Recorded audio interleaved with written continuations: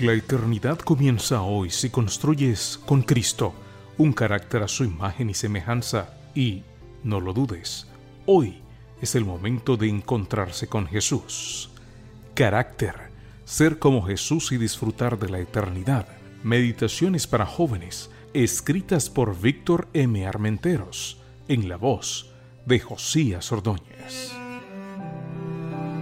Contrastes. 2 Corintios 6, 8 al 10 dice: como engañadores, pero veraces; como desconocidos, pero bien conocidos; como moribundos, pero llenos de vida; como castigados, pero no muertos; como entristecidos, pero siempre gozosos; como pobres, pero enriqueciendo a muchos; como no teniendo nada, pero poseyéndolo todo.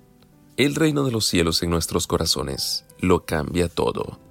Podemos parecer de cierta forma al mundo, pero somos muy diferentes. Solo hay que aprender a mirar con los ojos de Dios.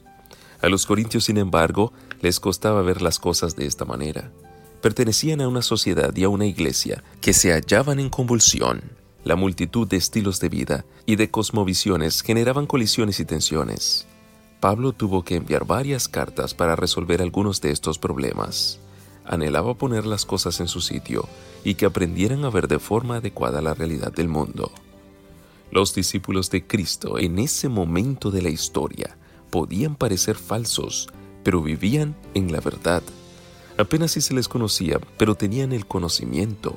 Se podía pensar de ellos que tenían los días contados, pero disfrutaban de la verdadera vida. Lo pasaban mal, pero estaban ahí. Sufrían, pero se mantenían alegres. Eran pobres, pero enriquecían a multitudes. No poseían nada, pero tenían todas las necesidades cubiertas. Y esa perspectiva cambió el mundo, incluso a los corintios. A cientos de años de esta carta, poco parece haber cambiado en nuestra sociedad. La verdad se confunde entre multitud de ilusiones verosímiles.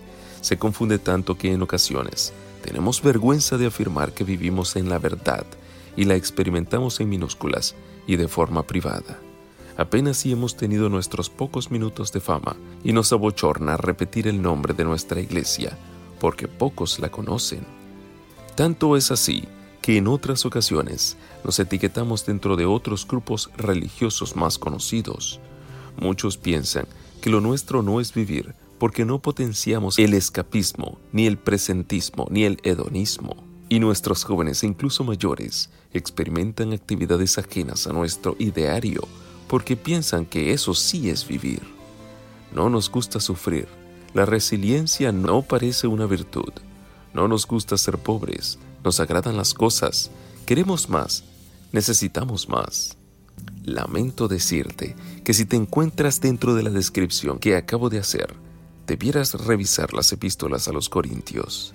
En tu lectura, por favor, no te olvides de las palabras finales de Pablo.